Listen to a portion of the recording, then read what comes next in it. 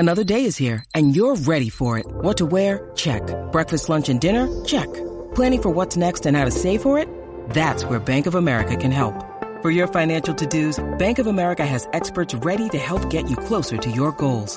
Get started at one of our local financial centers or 24/7 in our mobile banking app. Find a location near you at bankofamerica.com/talktous. What would you like the power to do? Mobile banking requires downloading the app and is only available for select devices. Message and data rates may apply. Bank of America N.A., member FDIC.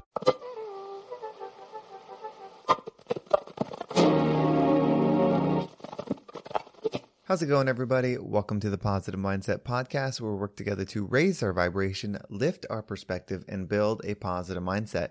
My name is Henry, and in this episode, we have an amazing interview with Peter Sage. He is an author, a motivational speaker, entrepreneur, philosopher, and teacher, and this was just such a great conversation. We talk about how you can build your positive mindset, like actionable things that you can do to be in that positive frequency. And his story is very interesting because he is someone that preached this stuff, taught this stuff, and then just a few years ago, he was put to the ultimate test in keeping and maintaining a positive mindset through a very, very difficult situation. I can't wait to share that with you. But before we get started, we're going to take a few moments to slow down, zero in. We're going to take a deep, healing, meditative breath to align ourselves on the frequency that we want for the day. So you're going to pick a word. It can be love, joy, happiness, abundance, whatever frequency you want in your life. You're going to say that word over and over and over again as we take a deep breath in. And then as you're holding your breath, visualize yourself doing something in that frequency. And then once you exhale, anything that no longer resonates with you will leave you and you'll be in a more positive state. So let's go ahead and take a deep breath in.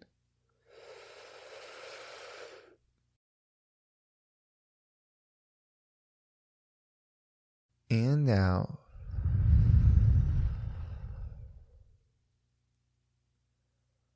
All right. Well, I hope you enjoy this conversation as much as I did. Welcome to the Positive Mindset Podcast, Peter. I'm so excited to have you here. You know, you're a speaker, a mentor, an author of the book, The Inside Track. And, you know, you're all about helping people, it looks like, just achieve, you know, the best version of themselves. So welcome to the show. Absolute pleasure, Henry. No, it's, I know we tried to get it set up and we both got our schedules on point. So it's always great to be able to come and add some value to somebody who's adding value to so many people. Well, yeah, absolutely. And I appreciate you being on here. And so for the listeners that don't know you, I think sometimes one of the best ways to understand somebody is understand like what they do and how they work. And so there was a particular client that you worked with that I saw through your website, and it's a guy named Tony, and he's kind of building his business through his self-worth. And I thought maybe we could start with that story and kind of dive into it. Well, I think that's a great idea because it carries so many parallels for so many different people at different parts of their life. You know, we can all look at different people and say, well, okay, they've got a relationship issue, they've got a health issue, they've got a finance issue. But at the end of the day, outer world follows inner world. Case closed. Absolutely. And yeah, if we start focusing on understanding that as a core belief, life tends to open up the pathway to get a little easier. And one of the things to really understand is that the moment you make whatever's going on in your life that seems to be upsetting you, the moment you make it about anybody other than you, you lose your power. The moment you start blaming, you lose your power. And it's so easy to fall into that because nobody likes to look in the mirror and admit themselves to be less than. Unless you get secondary gain from being a victim, which sadly a lot of people do. There's a lot of people out there that are starting to become very happy being unhappy. And that's a whole different aspect. We can touch on that later. But when it comes to Tony Nicholson, amazing gentleman, came to me one time. He was depressed. He was upset. And he, without getting too much into the backstory, he'd gone through some tragedy of his father passing away. He was in China trying to scrape a living together. He was working as a personal trainer, Western guy. And he was charging $50 an hour and was asking me if I'd got any strategies to be able to help. And he was doing what a lot of people in that kind of scenario do, where, you're kind of your own boss. You own your own job. Yeah. You're making enough money to be able to run enough ads to make enough money to run some more ads. you're kind of trapped in the dream of wanting to control your time and money freedom, but unfortunately not quite there. And then you're actually working longer hours for less pay than if you're working for somebody else for McDonald's. The sort of early entrepreneurial realization a lot of people get in those sort of startup days. Absolutely. And my question kind of shook him, because I answered his question with a question of my own. I said, why aren't you charging $500 instead of $50 an hour? And he kind of laughed. He looked at me and says, well, nobody would pay that. And I said, quite seriously, I looked at me and I says, well, no, you're wrong. I says, you're wrong for a couple of reasons. I says, you're wrong because in China, there's a lot of people that are very wealthy that are demonstrating their wealth with their waistline. They can't walk upstairs without getting out of breath. They can't have a meaningful relationship. They've got to pay for company. All of this kind of stuff. If you can genuinely apply yourself to give them a better quality of life, they'd pay $500 an hour in a heartbeat. I said, the other thing is there's a lot of people out there that are driven by the need for significance. And there's a lot of people that would like to pay that kind of money just to brag to their rivals in the country club they have a more expensive personal trainer than you do. And I said, so the issue here isn't the fact that you, out of 1 billion people, you can't find 10 people that'll be happy to pay that. I said, the real issue is you're not worth it. You look in the mirror. You don't think you're worth $500 an hour. If you did, you'd attract that in a heartbeat. And he kind of looked at me, and there's this dawning realization that, whoa, as he's come to realize now, that people will attract the exact alignment of where they are, and most people's self-worth and net worth are tied so closely together that if there's not enough money in the bank, they feel like crap. They feel worthless. They feel like a failure. Or they hustle in this kind of bandwidth of kind of hitting a glass ceiling, bouncing down, getting back up, and plus or minus 10, 20% earning the same as they did last year, as they will next year, etc. There seems to be that cycle no matter what the business opportunity, no matter what the job promotion, they're kind of earning the same plus or minus. How do you break out of that? And that was really a great example and case study, because Tony not only went on over a period of time, didn't happen straight away, but we worked on understanding his self-worth, who he was as a person inside, and that his current net worth had very little to do with his self-worth. I'm an entrepreneur. If I lost everything tomorrow, which has happened many times, it'd be a damn good excuse to go again. I don't need external approval, and I don't link my self-worth to a fluctuating bank balance, which is part of an entrepreneur's journey. So, for him, he went on within, I think the next time I saw him was 8 months later, and he was charging $250 an hour. He was making more money than he'd made before. He'd fired half of his clients, and he was having more time for himself. A year later, he's doing $500 an hour. 2 years later, he's charging $5,000 an hour. He's charging $100,000 for 20 sessions and getting it. Now, you don't need many clients like that to have a better life than $50 an hour working 40 hours a week. Right? So, and the time that I knew that Tony owned himself, he had created this 4-hour workshop for business owners to teach their staff healthier ways of living so they could increase productivity, reduce time off or illness or sickness, etc. Not have that mid-afternoon slump where everybody's in a carb coma or a sugar crash, and you're paying essentially 40 hours a week wages for getting 17 hours a week productive work. So he would charge $10,000 to come in and teach this 4-hour workshop, and charge a first-class ticket to wherever it was. And he was getting it, and he was doing 1 or 2 of those a week on top of his other things. And the time that I knew he owned himself for real was when he called me and we were having a chat. And he says, I had a guy call up. He was a wealthy guy worth $100 million out of Taiwan.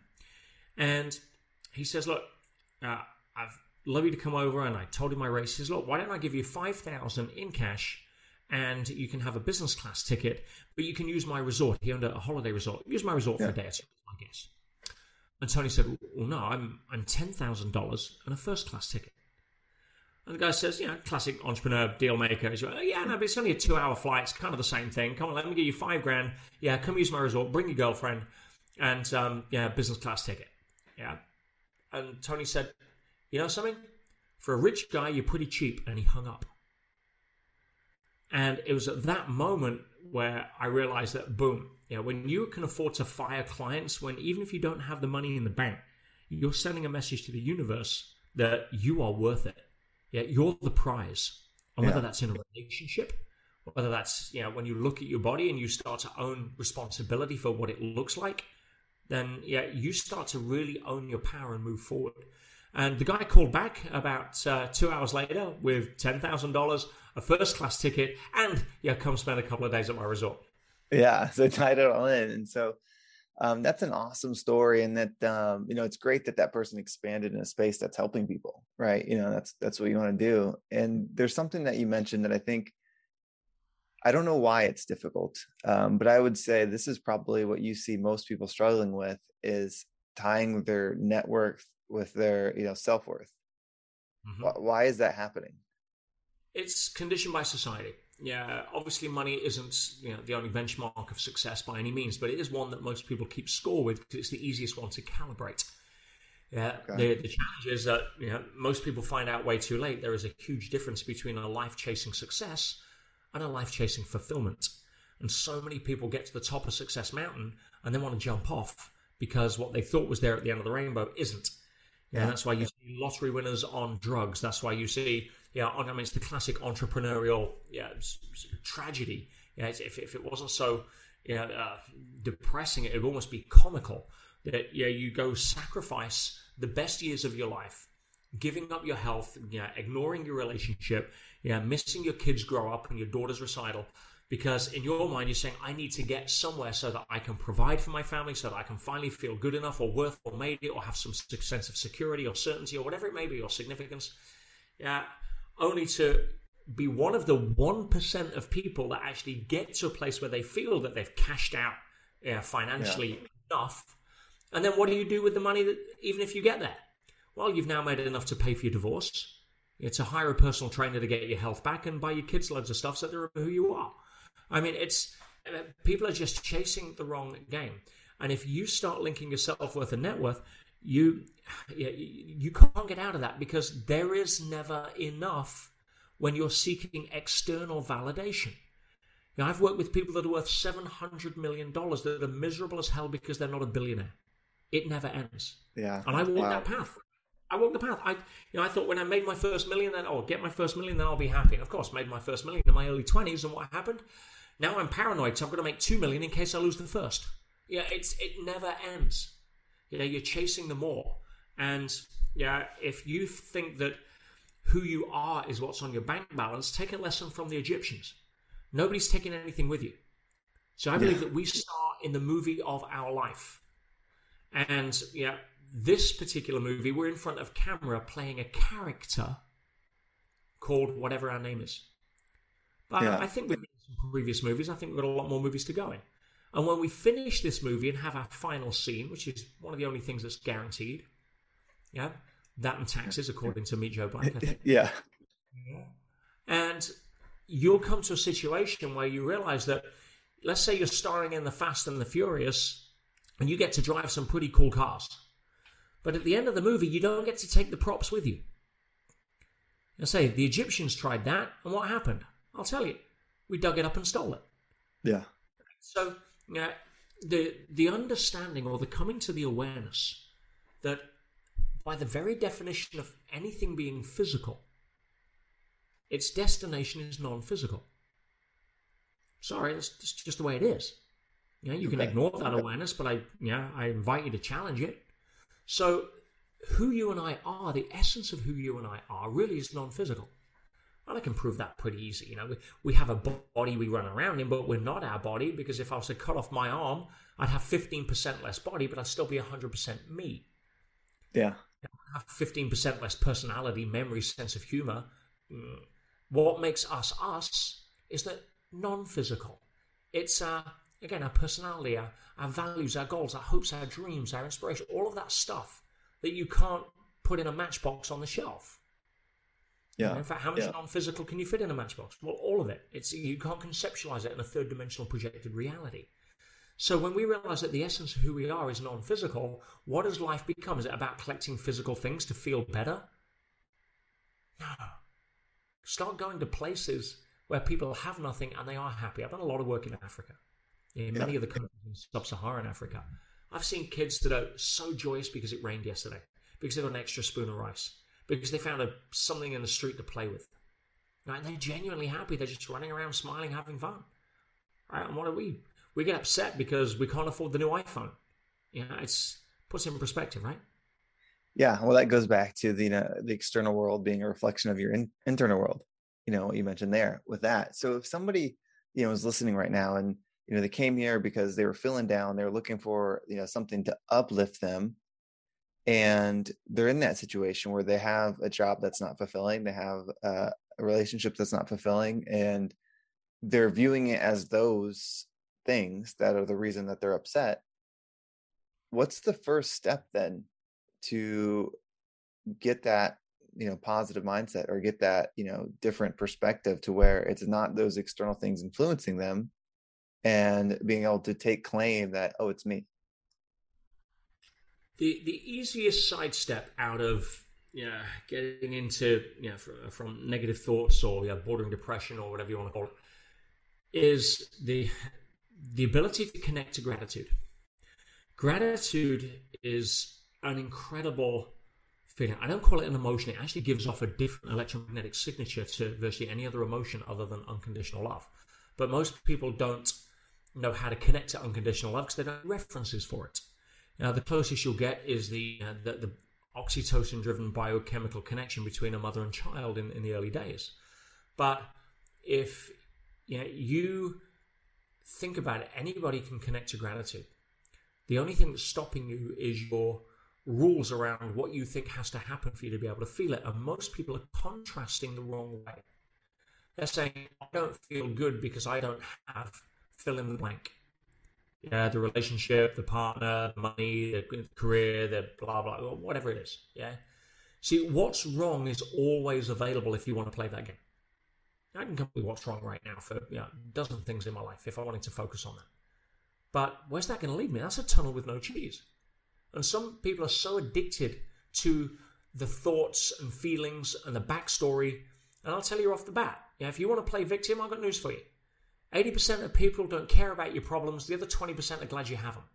And you're going to stay there until you start figuring it out that hitting your head against the pity pot is going to hurt long term and doesn't give any results.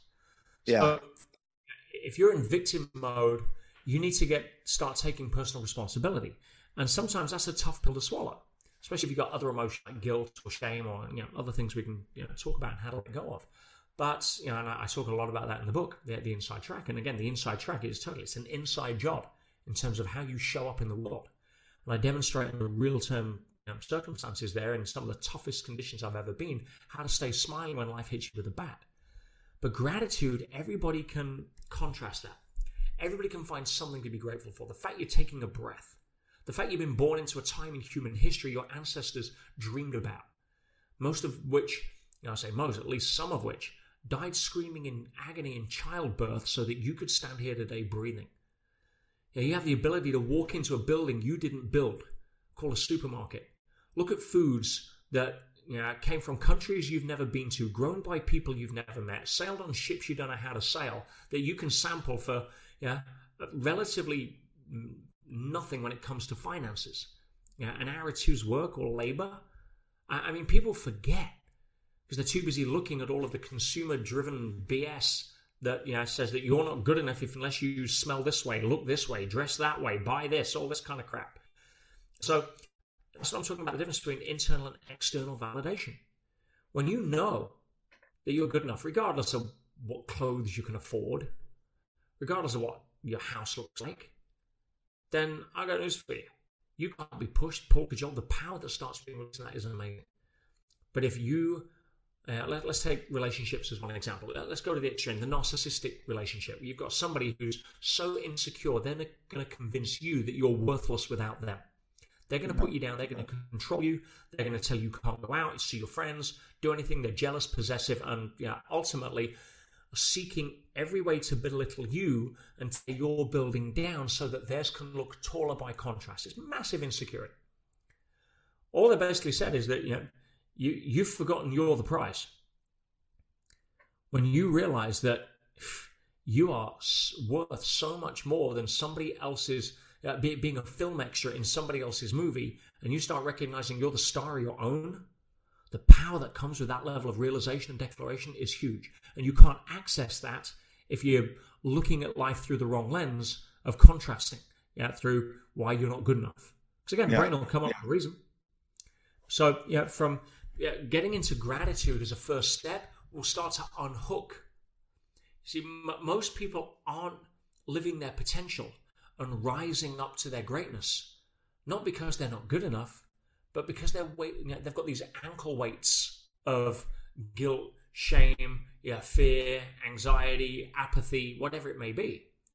And the tragedy here, Henry, is that most people are essentially blaming their wings for not being able to fly when it's the ankle weights and there's nothing wrong with their wings. Does that make sense? No, I mean, it makes complete sense. And there's a saying that I heard not too long ago, and it came into my mind when you were talking about that. But somebody's worst day is still somebody's worst day. And so you talked about someone in a third world country who's excited because it rained, and here we've got someone that's upset because it rained, right? Or wherever you're located, because the stress that you felt is different than theirs, and so the hard day for them is different, but it's still their worst day and your worst day, comparatively so. And, so how do people start creating action steps to shake off the ankle weights, like you're talking about, where it's not the ability to fly, it's the ability to believe that you don't have this weight on you, or know that you don't have the weight on you? Well, again, the first step, making it practical, is create a gratitude list. Okay. I don't care if 2 things that you stick on today and 1 thing you stick on tomorrow, and you just keep adding to it. Yeah, it's a resource. There are certain times where you just don't feel like you want to go to gratitude because you're upset, pissed off, whatever. But at that point, if you can pull out a list of things that you've already done, a list that you've already put, grateful that, I don't know, your parents are still alive, if they are, mine aren't. Grateful that, you've got a roof over your head, even if it's small and leaks from time to time. Grateful for the fact that you've got a job that somebody's willing to pay you something for, so that you're not on the street yet. And now at least you can use that to be able to move forward to a better position, whatever it may be. Again, contrasting is huge. But when we're not in the mood, it's easier to pull out, if the storm's blowing, the negative storm's blowing, it's easier to have a flagpole you've already put in the ground that you can hold on to. Yeah. I'd have a look at. So gratitude list is a great exercise. And again, I want to make a distinction. There's a difference between writing something on your gratitude list. There's a big thing now where you can download gratitude journals and gratitude apps and 5 things to be grateful for before bed. And people are turning it into a to-do. See, you get 2 places you can live from: intellect and being. And most people live in their head, which is why the mismanaged imagination is the only thing that's keeping you upset, by the way. Yeah, and I'm not talking about discounting tragedies and things like that. Everybody's got stuff they can reach back and point to as sob stories. I've got when both my parents passed away. I've got no other family, no brothers, no sisters, no grandparents, no aunts, uncles, cousins I'm in touch with. So for me, it was a big loss, and they both died quite suddenly within a short time of each other. And I chose how grateful I was to allow that I could have given my parents a wish that every parent wanted, which is that their children outlive them. Now, I'm going to go into grief, but I'm going into grief because it's a cathartic expression and a natural expression of being able to come to terms with that loss in a short period. But grief isn't taking me down on its terms, where some people get stuck for the next 5 years. There's a different attitude. So my point being is when you come from intellect instead of being, or you're thinking about things to be grateful for, then there's a difference between thinking about it and experiencing the emotion of gratitude. So you can say, I'm grateful for the fact the sun's shining today. Well, great. I've put a tick on my gratitude app so I can feel good about ticking a box. That's not actually doing anything biochemically to my system. When I'm feeling the emotion of being grateful, the list is the trigger to allow me to feel, not something that makes me feel good because I've done a to-do. Okay. So when I feel grateful, I'm flooding the body with a completely different set of biochemicals. I've got serotonin and dopamine and oxytocin and a whole bunch of neuropeptides and hormones that really allow me to feel great, because gratitude gives off a very high frequency signature. Now, that will become easier with frequency, just like anything. Whether it's learning to ice skate, play golf, speak a language, drive a car. If you don't use it, you lose it. That's the way the brain is wired. Literally every night you can sit on a electron microscope, you have neurons that get snipped like branches off a tree that aren't being used for a while. They get cut, they get pruned. That's why people need refresher courses. Yeah. As it were. So, gratitude, again, I just want to keep it simple and practical for people. Starting with that as the basis. I don't care what pills you're taking for depression. I don't care what sob story you're hiding behind to prevent you from having the courage to let go and start moving forward again and mend your broken heart. And again, be mindful of the language. Oh, he broke my heart. Well, oh, great. Show me the x-ray. Right? Or what do you mean?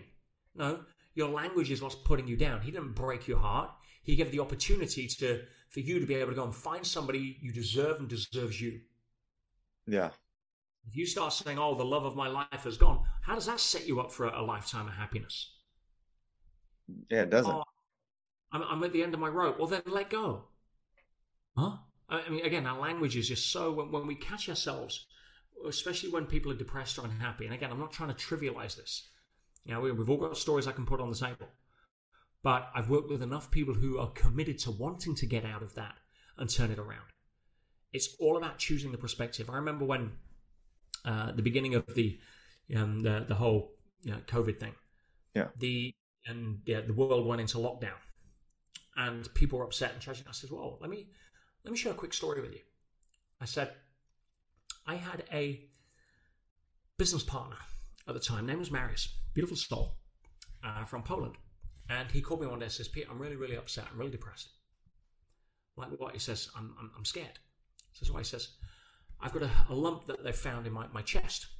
He says, "And they're doing a biopsy. They think it could be cancer, and I've got to wait 2 weeks for the results, and I'm stressed out of my mind. I can't sleep."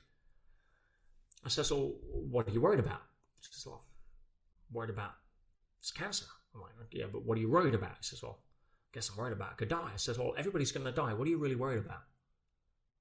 He says, "Oh, I'm worried about leaving my 2 boys fatherless." I know his 2 boys. One was 9, one was 12. Beautiful kids. Yeah. I said, "Well, at some point, you want that to happen." "What do you mean?" I said what I said to you. I says, "It's every parent's wish their children outlive them." Now, of course, we never get to choose when, and it's always too soon. But at some point, do you want to die before your kids? He says, "Well, yes, of course." I says, "Okay. You're just worried about when." I says, "So let me ask you a question. 5 years after, let's just say that happens. Let's say it happens, I don't know, 10 years, 50 years from now. It doesn't matter. But at some point, you want that scenario to happen. Okay? Let's call it what it is.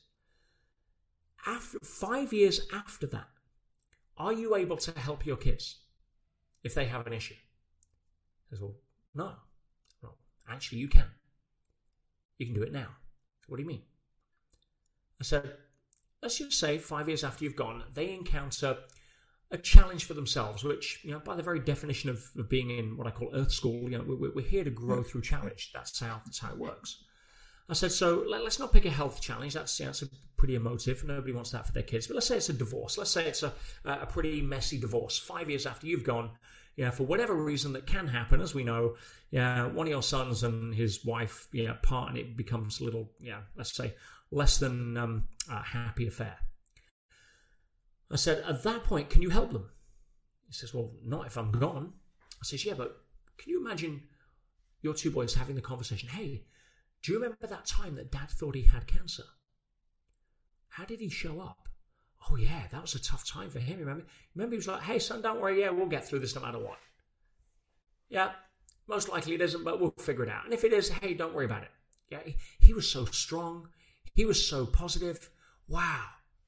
You could inspire your sons in the next 2 weeks by getting off this stress pity pot and giving them one of the biggest gifts you've got the opportunity to give. And people are like, whoa. I says, now let's take the lockdowns. I says, some of you are complaining that it's lockdown. I says, at some point, now nobody knew how long this stuff was going to go on for at the time.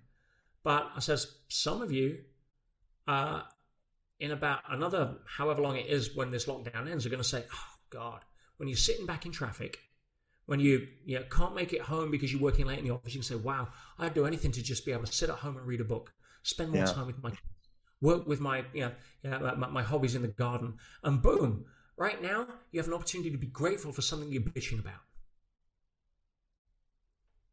Yeah, and I think with that too, that doesn't necessarily discredit that the situation is not good. Correct. It just is like, how do you want your presence to be in this temporary experience? Two men sat behind prison bars, one saw mud, the other saw stars.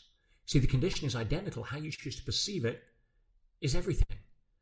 And when you realize that you're the star of your movie, you get to choose. See, the only thing we can do in life, Henry, is experience. Let's call it. Again, I'm on a challenge. I don't need to be right. I'm here today to help people think a little better, if possible. If you want to take it a step further, the only thing we can actually experience is the act of experiencing. But life is a process of experience through the 13-letter word that is the best we've come up with, called consciousness. In other words, you essentially live life through experience from being in your head, right? Yeah. So if you spend most of your life living in your head, why wouldn't you want to make it a nice place to live? Yeah, I mean, that's it, right? We called this the Earth School. That's something I call it all the time. And how you want to learn in this lesson is up to you. 100%. Yeah, when you realize that one of the biggest days in a person's emotional maturity is the day they realize that life is a growth-centric experience, not a comfort-centric experience. They start to realize the con job of modern society. You see, if you're too focused on yourself, for whatever reason, or your problems, or whatever, you're identified with your body has a nervous system that is hardwired for comfort, which is very useful when you're standing too close to a fire. Yeah. But your soul is wired for growth. We know that because you can look out of your window and see that that's the primary laws of nature. Everything grows and contributes, or is taken out of the food chain. See, the strongest trees don't grow in the best soil, and the strongest trees aren't the ones that had the best parents. No. The strongest trees aren't the ones that went to the best schools, got the best job offers. No. The strongest trees grow in the strongest winds. If you want to become a better version of yourself, be thankful for the winds and pray for some storms and don't bitch about them when they show up. Because for us, you only go to the physical body as a corollary. Now, how do you grow the physical body? You put it in the gym. You grow through challenge. You push it past its comfort zone. And the comfort zone is a misnomer. Nobody actually feels comfortable in a comfort zone. They feel familiar in a comfort zone. But staying in a comfort zone ultimately leads to a huge amount of discomfort. Have you noticed that? Oh, yeah, absolutely. Especially if everything else is growing. Yeah. So when you wake up and realize life is growth-centric, you start to see your challenges, your problems, what people call, the negative scenarios, in a different light. Because I challenge people to go back to times in their life where they've had something that's shown up that at that moment they thought was a tragedy, a divorce, or in a relationship, or being fired from a job, or a business failure, whatever. And usually about 6 months down the line, you can turn around and say, wow, thank God that happened, otherwise I wouldn't be doing this now. And we've all had experiences we can point to where that would fit. My question is, if we kind of know that from history, why wait 6 months? Yeah. Right? So, and I'll give one final analogy to try to help people understand.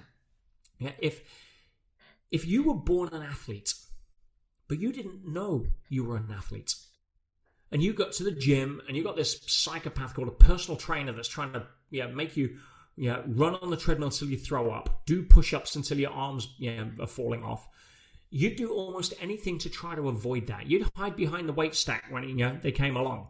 You'd do just about enough to tick the box to say you'd lifted the weight or done the reps to get the hell out of there, right? Yeah.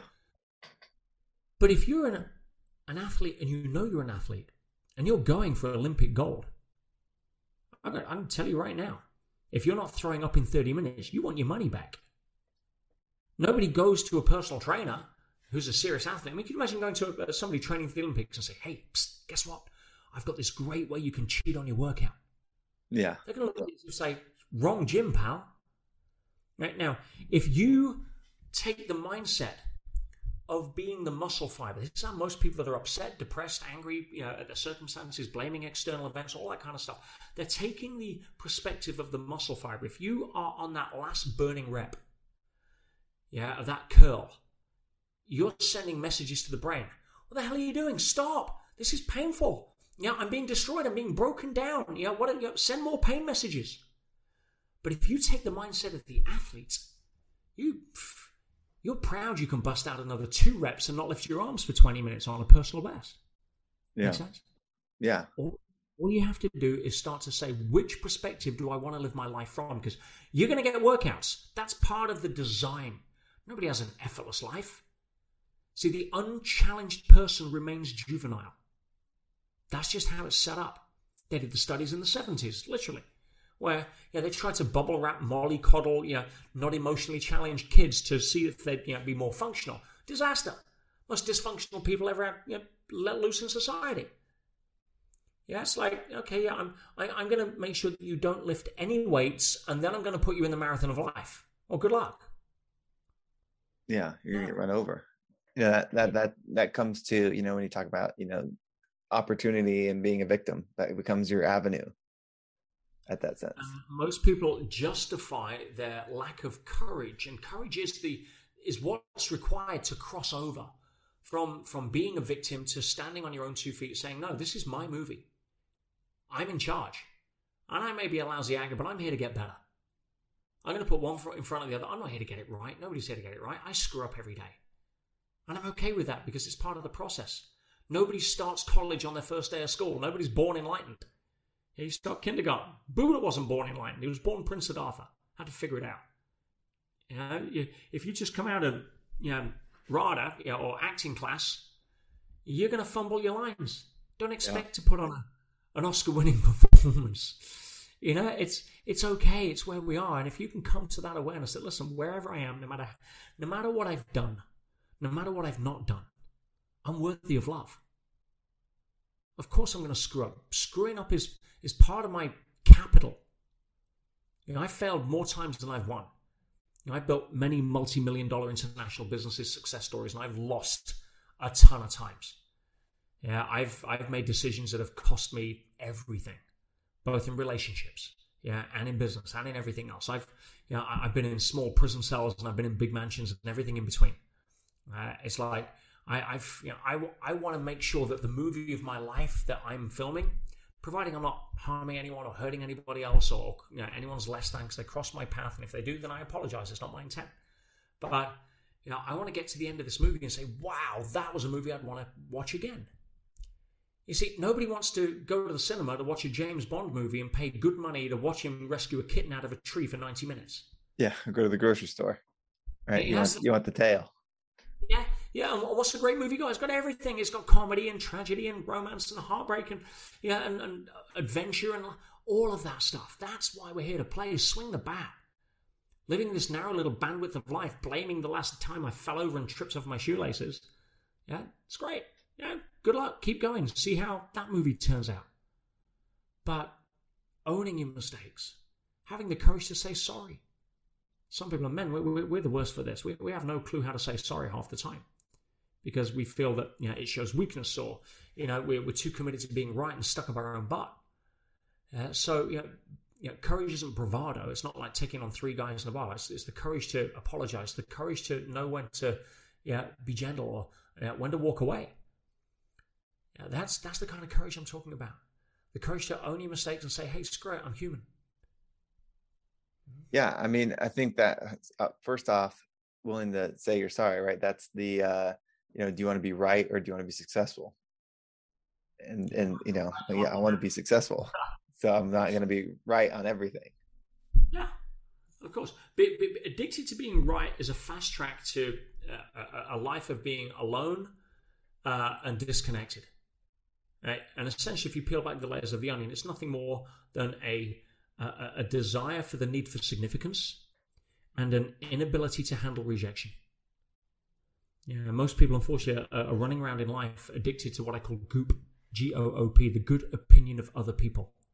Yeah. Yeah, this sticky, nasty, goopy substance, which really has, it leaches your potential. It leaches your happiness and your fulfillment and your satisfaction and your joy. And if you're trying to adapt like this chameleon to everybody else's approval strategy, or what you perceive to be everybody else's approval strategy, then you're missing the reality. The reality is most people don't care enough about you to bother to give an opinion because they're too busy being worried about what they think you're thinking of them. Everybody's starring in their own movie. You know, if you see yourself as the star of your movie, I've got news for you. That means everybody else, by definition, is either a supporting cast, maybe a handful of people if you're lucky, vast majority of film extras in your movie. What's the definition of a film extra? Pretty simple. Somebody you're not thinking about when they're no longer in your current scene. Now, by that definition, the vast majority of people, we try to adapt ourselves to get approval, recognition, validation, all of that usual suspect crap from, are people who are walking around not looking at you as the star of your movie. They're walking around doing the same thing as the star of their movie, thinking about, I wonder what they're thinking of me. Everyone's in this bubble of self-importance, wondering about what everybody else is thinking of me in my bubble of self-importance. And when you see goop as a ghost, you can start to get the reality to laugh it off and say, you know something? Stuff it. I'm here for me. I'm here to add value. I'm here to give my gift. I'm here to swing the bat.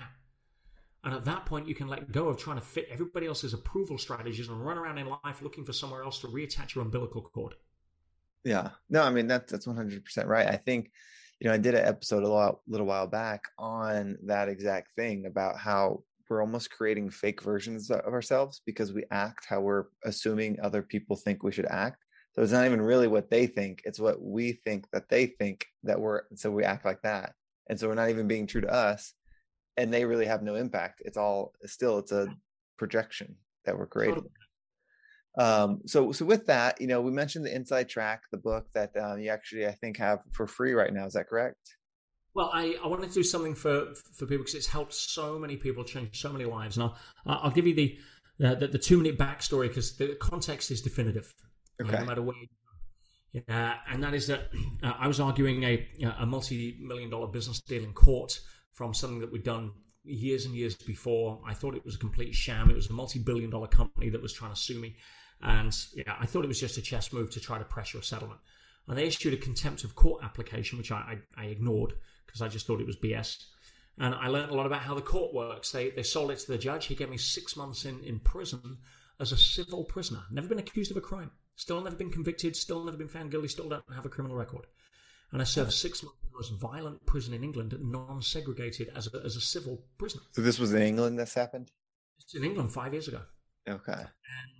And I essentially went in, didn't see it coming. My business went from 50 staff to 5 staff in like 3 minutes. I was left with $250,000 in debt and legal costs and no credit rating, my business I lost everything. And I thought, you can't, moaning at what's already happened is futile. Bitching about milk spilt on your new carpet isn't going to put it back in the bottle or clean the carpet. Get to acceptance quickly, and then you can free up the energy that you'd put into resistance, which is futile because it's already happened, and channel it into what's my next best move. And I thought, so, okay, if this is the case, and I got a seminar that was meant to be happening the next month. We'd sold like 50 tickets, $1,000 each. People want their money back. It was a crap show. And I essentially went in as a secret agent of change. I thought, wow, I've been very lucky to be able to help millions of people over the last 25 years with my work. Maybe the real people I could help never get to see it because they're in somewhere like jail. So I went in with the identity of a secret agent of change, an undercover Jedi, whatever you want to call it. And long story short, in those 6 months, I ended up getting a lot of the prisoners off drugs. I was stopping suicides. I redesigned the intake system to reduce violence between the wings. It's now being used in prisons all over the world. I won a national award for the work that I did. And I came out still $250,000 in debt with no business and nothing. And the most excited I'd ever been in my life. I'd had an amazing adventure. It wasn't all smiles, but every 2 weeks while I was in there, I was writing to my senior students that were, prior to that, paying me thousands of dollars a month. And I was writing, showing them how I was using all of the techniques that I'd spent the last 30 years or 25 years then in personal growth learning to manage my own state. Not only do that, but also help others. and turn this into what became an incredible adventure. And those letters are what formed the book, The Inside Track. This wasn't a book that was written afterwards. This is unfolding in real time as I'm going through that ordeal. Yeah. And it's changed the lives of pretty much every single person who's read it. And because of what happened with COVID and how struggling a lot of people were, I made a commitment to try to get this book into as many hands as possible. So I give if you help cover it a little bit towards the shipping, it's $24.95 if you go to Amazon and go read the reviews. But if you give me less than about $10 to cover the shipping, I will send you a copy on me. It actually costs me to publish it, to print it, to ship it, to store it, and then to post it out, especially in North America. Probably cost me about $14 being completely transparent. So I'm losing $4 a book. I've got so many books set aside to try to help. It's luckily I'm back on my feet. I'm doing well, and this is my commitment to give back.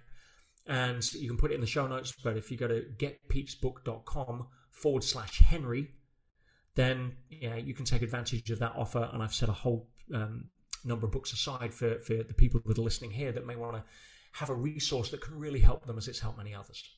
No, absolutely. And I mean, that story is, it's where you get tested. I think a lot of people in the self-help, personal development space don't get tested like that and follow through with the program.